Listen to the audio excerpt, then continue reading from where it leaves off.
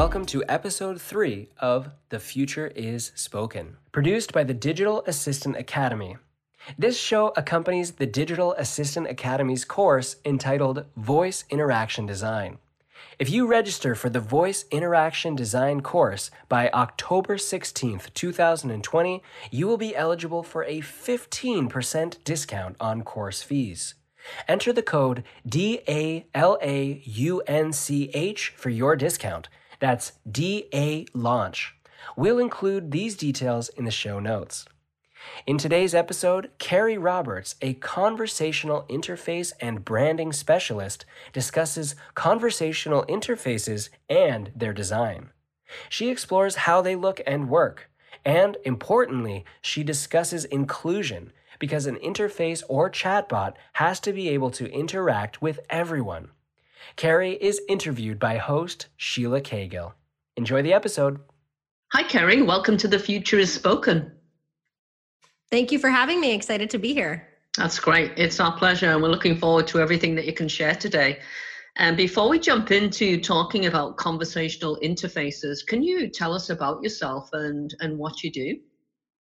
Yeah, so my name is Carrie Roberts. I'm the owner of Branding Connection, and I like to say that I help entrepreneurs and businesses find what they're great at and amplify it. So I do brand and content marketing, and that also includes a lot within the audio space, including podcasts, chatbots, and voice as well. Wow. So you have a finger in many different pies, it sounds as though, or from your perspective, would you say that they're somehow all related? Yeah, I think they're all related. I am always talking about, companies finding what they're great at, what makes them unique, and then how do you amplify that? How do you put that into your conversation, into your content, into your audio, so that's kind of streamlined, whether someone's interacting with you on a chatbot, on a voice skill, on a podcast, on a blog, they have the same feeling about you and your brand throughout. Okay. So did you begin in marketing and branding and then recently move into voice and conversational interfaces? So my original background is in dance and health and fitness. I've been a dancer pretty much all of my life, and I worked in the wellness arena for a long time. I owned a dance studio for a long time. And I've always been about treating people well, treating myself well. How can we create more community? How can we get more voices heard? How can we connect people better? So the vehicle's been different, but the why behind it has been the same. And when I had the dance studio, one of the things that worked really well was really solidifying our brand, what made us unique, keeping that across all the content that we did. We instilled a chatbot that worked really well from a sales perspective, started a podcast that kind of exemplified what we did as well. And when I moved out of the state where that was, I really was like, I really love this piece, this branding piece, this community piece, this content marketing piece, and kind of how can I help others? And then when it came to voice technology, I first heard about it through Gary Vaynerchuk. He had spoke about it on his podcast. And I was like, wow, this is another great way to connect us to the people and the things that we love and want most. And so I started getting more involved in it, attended Voice Summit, started working with Voice Summit, helped them build their brand and content, and have interviewed countless people in all elements of voice technology. And then actually worked with Voicify to build a voice skill for my podcast that recently launched as well. So definitely coming at it from that kind of branding content standpoint, that conversational design standpoint. Wow, that's fascinating. What a fascinating background as well. So to your life and your work, you bring this underlying philosophy of like self-care and care for others. Yeah, and I think it's also about, I'm very big on inclusion and community and making sure all voices are heard and everyone is thought about, that it's not just about one type of person, but really how can we reach everyone? And I think that's something with voice that is being worked on currently, and something that will continue to be worked on and can be done in kind of a new and fascinating way. Wow. And inclusion and diversity, as you just mentioned, they're so important. I know this is a little bit of a digression, but Shyamla, the Academy's founder, has mentioned that so much, that voice assistants don't speak to everyone. They don't include everyone. And that is something that's important for the industry. It is. And I think, when we're talking about conversational interfaces, we want to think about who is interacting with that.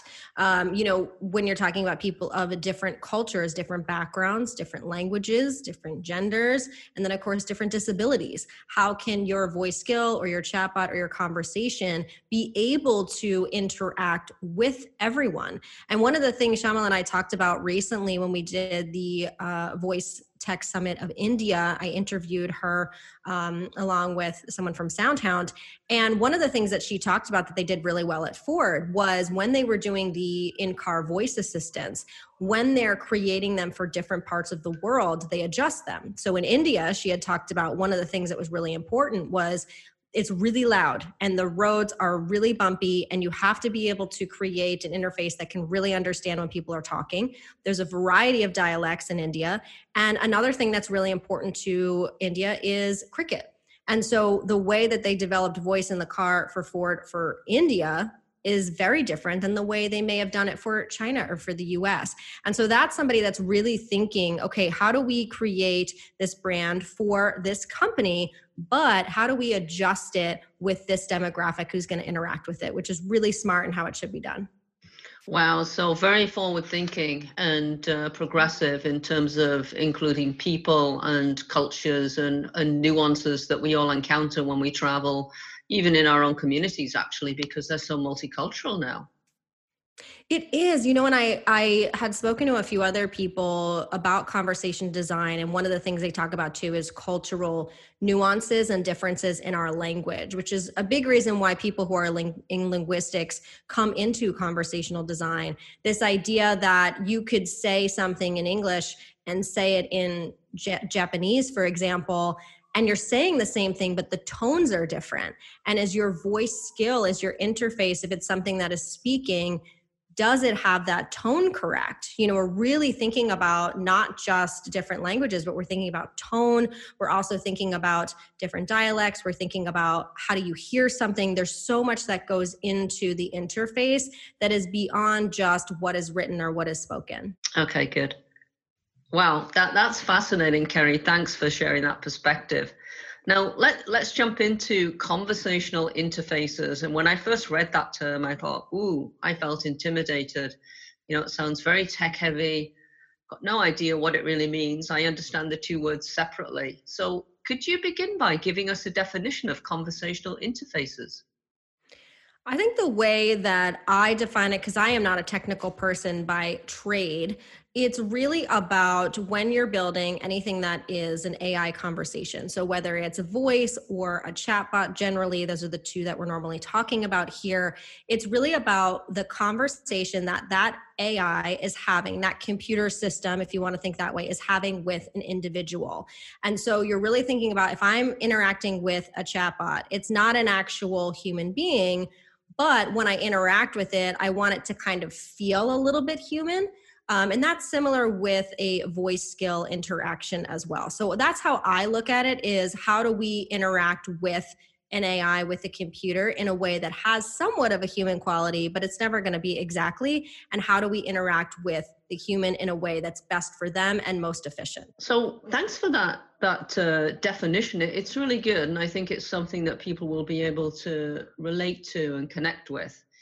And do you think it's true to say that conversational interfaces is kind of a broad umbrella term, and then within that, we have to go a little bit deeper and focus on the brand's personality and the specifics that we need for a given interface? Yeah, I think, I'm sure someone who's more technical will define it a little bit differently. But I do think, yes, it's a broad umbrella, and there are many facets to it to make it robust and to make it efficient and to do it well, definitely. Okay. So from your perspective as someone who works in branding and in voice, can you tell us what makes a good conversational interface? So I think what makes a good conversational interface is one that really signifies the brand of the company who created it. So it's really unique to them, so that when I feel like I'm interacting with it, I feel like I'm interacting with the kind of, almost like a personification of somebody that might work there. So everybody's going to have a different brand. Every person has a different brand. And then the other piece is that makes it really good is, again, it has to be efficient. It has to be able to be helpful to the user that's interacting, and it has to give them what they need and want in that moment. So all of those things, again, that's very broad and seems easier said than done. But those are the things we really want to be thinking about as a whole. Okay.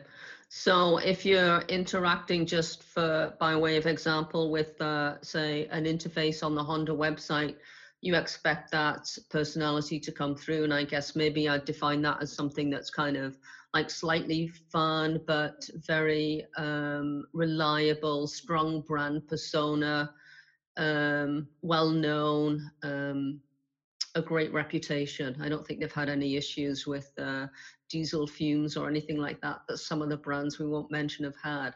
So you'd expect to find that personality behind the voice interface as soon as you begin interacting with it. Yeah, I think that's a good example. Honda has different clients than Rolls-Royce, right? It's a different clientele. They're all both in the auto industry. But what they create, what they value, what's unique to them is different. And so the experience that I have with their conversational interfaces should feel different. It's still, like I said, everybody should be able to access it. It should be efficient. It should be answering the right questions, giving the information I need, but it should be done in a way that showcases those two. And they are different and they should be different. So just like their commercials are different, their sound is going to be different. Their conversation is going to be different, just like their product is different. Now, let's dig a little bit deeper in terms of developing a conversational interface, which is something that many of the students at the Digital Assistant Academy will need to focus on. When an individual or a team begins working on creating a conversational interface, you've already touched on many of the different things that they need to consider. And as you said, it sounds simple, but often in life, the simplest things are complex. So where does one begin? Say you're starting to work with a new client, Kerry, and they say, this is my brand. I'm a marketing agency. Maybe it's a vineyard, say, in Southern Ontario or California, any kind of brand. What do you start to do? So if the company is very clear on their brand and who they are and who they're trying to attract and what their qualities are, that's already a huge piece that's done. I have found a lot of companies are not there yet, but if somebody is very established, they are going to have that. So that's a great place. The next thing I would say to them is two things. Number one, what are the most frequently asked questions that you get? And then number two, is there anything that your customers or potential customers would want or need that would be best in a voice first option? So we hear the term voice first quite often, and that basically means that voice first is the best option. So we want to make sure we're not making something redundant or it's making it harder, but it's making it easier. So for example, for the skill that I had created with the company for my podcast, one of the things they had originally said was like, oh, we'll just make this skill just simple and play your podcast. And I said to them, well, that's not helpful. They're already playing it on a platform. Now they've got to go to another platform to play it again. Like that's not really what my listeners would need. So that wouldn't be a voice first thing. But for me, it was about how can I organize the content? There's so much content. How can I organize where they can ask the assistant exactly what they're looking for? And that's what we've created. So you really want to think about, okay, what am I getting frequently asked? How can I do something that is going to be voice first best? Or again, if you're doing chatbot, something similar. It's just a little bit of a different interface, obviously. I've used chatbots for clients from a sales perspective where, they say, okay, I keep asking, the same questions over and over. I want to decrease my sales time. And so we created a chatbot to kind of get the answers that they need sooner so that they can have the conversation and kind of decrease the amount of time. So really those two things, what are frequently asked? what do customers need that would be done more efficiently and faster with a voice or chatbot? If it's slower than texting or email or looking on a website, then it's not the right solution for those two platforms. Mm. And you've made an important distinction there, that it's really got to be easier for the customer, not simply because someone thinks, oh, if I have to answer that question again, I'll, do whatever. That's not the real reason to resolve an impatient staff member. It's really about making the journey as convenient and easy as possible for the client. It is. And I think, with Shamala working for Ford, with them being in the car, right? So voice is a little bit different there. If you can say to your car, hey, turn on the radio, tell me how to go here, you can just talk at it, you're going to be less distracted with having to push buttons. So that makes sense to have something in that space. Another company that had done it, it was a gas company, I believe out in the UK. And one of the simple things that people wanted was they wanted to know, what the temperature was for the boiler. Can I turn it back on? What's going on? They wanted some of these frequently asked questions that they could just ask their assistant very quickly. And that helped them tremendously. So again, it's going back. What actually needs to be done here? What do the customers need? And is it faster doing it in this way? If not, it's not the right solution for this platform. And so then the next step in terms of developing or designing the conversational interfaces is to what? Would it be to start putting down the dialogue, or would it be working on the technical aspect of it? Where does the process go next? So I think each person's going to have something a little bit different in how they work, because I am not the developer on that end. I usually like to have a strategy. I like to have some of the conversations set up first and then work with the development team. But again, somebody might have a slightly different process. I think the process is really dependent on each individual and each company, but really the end result is what matters, just like anything else. So for me, if I am working with an organization, I'm really going to do a lot of interviewing and asking questions. A lot of times I'll record them to get their answers, do some research on the company. Maybe I'll ask some of their customers. You really want to gather all the research you possibly can. And then I kind of go from big to small. So I kind of will write out, what do I think the big idea is here? What kind of flow do I want to put in? What are the questions people are asking? And I'll kind of create it in like a big way and then make it smaller each time. One of the things I will say that's different from a chatbot or a Google search versus a voice search or a voice skill is the way that we communicate and have that conversation.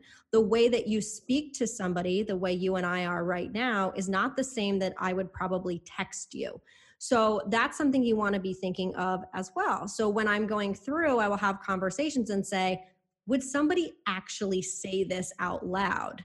If not, then it's probably not the right conversation to be writing for a voice skill. Maybe it is for a chatbot, but you really want to be thinking about, okay, would somebody ask this question? So for example, if I go onto Google on my computer and I search for something and I'm searching for maybe events on Friday, I'm not going to actually say that to my voice skill. The difference might be, what events are happening this Friday in my area? Versus when I type it in, it's a couple words. But we really want to be thinking of a sentence when it comes to voice. So from big to small, again, interviewing people, gathering all the research you need, and then going through, okay, what's kind of the flow here from a basic standpoint, writing what are some of these questions here. And then I would go to my development team and say, okay, here's the concept I have, here's what I'm thinking. And then for them to say, okay, we can do this, we can't do this. What if we do it this way? You have to have a conversation to see what will work from a development phase, as well as what is appropriate for Google and Amazon Alexa, if that's what you're using, unless you're developing your own. And then it's kind of a back and forth little by little. So again, I'm kind of making it sound very easy. There's a lot of processes, but really going from that big to small is how I would first describe it. Mm. No, that makes sense the way you described it, and the point that you made about, would someone ask this as a question? It's so important. That's the kind of thing that speechwriters learn early on, that yes, it looks great on paper, but when the leader, the CEO, whomever reads it, does it sound natural? Does it flow as the spoken word? And that's something that people who work in voice design must conquer, that challenge. And yeah, you said it sounds easy, but of course it's not. It sounds like a lot of work. So the data gathering first, as much information as you can, and then narrowing things down as you go, and coming up with what I would imagine the final conversation options, or do you call it a dialogue? Yeah, you can call it a dialogue, a flow, conversation design. I think there's a lot of different terms that are being used for it right now, because in some ways it's still new. But yes, any of those would work. Hmm.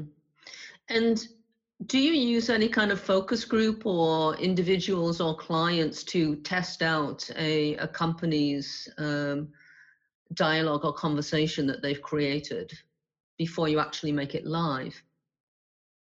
So it depends again on how big the company is. If it's a smaller organization or it's an entrepreneur, I'm just going to kind of work with them and we're kind of testing on the back end. Obviously, if it's a larger organization, you might want to do a focus group, like you said, test it out. I do think it's good to push something out. It's never going to be perfect. I think a lot of times people want everything to be exactly as it should be and perfect, but you want to put something out to test, because you don't know if it's going to work until it is tested, and then you get the feedback. So similar to how we look at Google Analytics, you do get feedback from the voice scale. So again, I'm talking specifically with voice here, but you get back to see who's saying, excuse me, not who, but what is being said. We don't know who is saying it, but you get to see, okay, if somebody's asking, how fast is this car? And that's being asked quite often, and you don't have a piece in your conversation that answers that,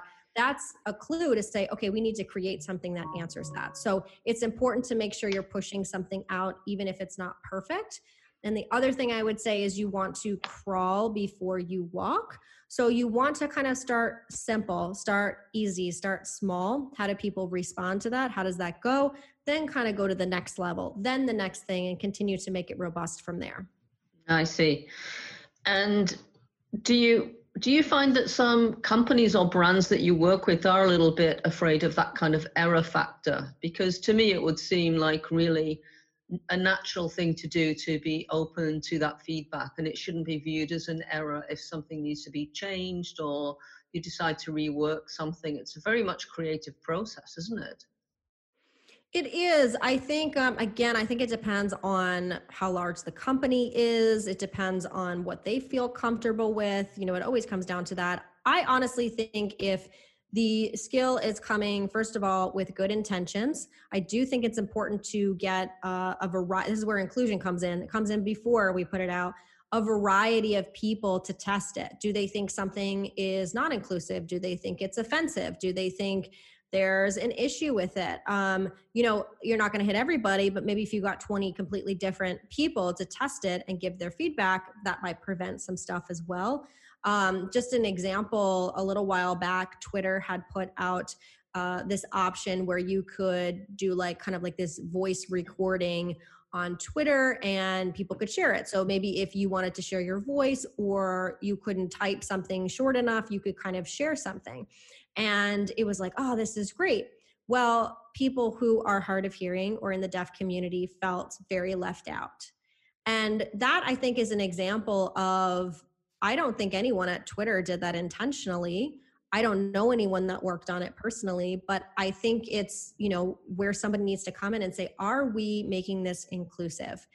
Does this, to our best of our ability, especially if you're a larger company and you have more people that are interacting and you have the budget to do so, did we do this in a way that would be super helpful, or are we excluding someone? So that's kind of an example where something happened. Okay, maybe that wasn't the greatest, but it doesn't mean that they did it on purpose or that it was bad. Now it's feedback to say, let's go back to the drawing board.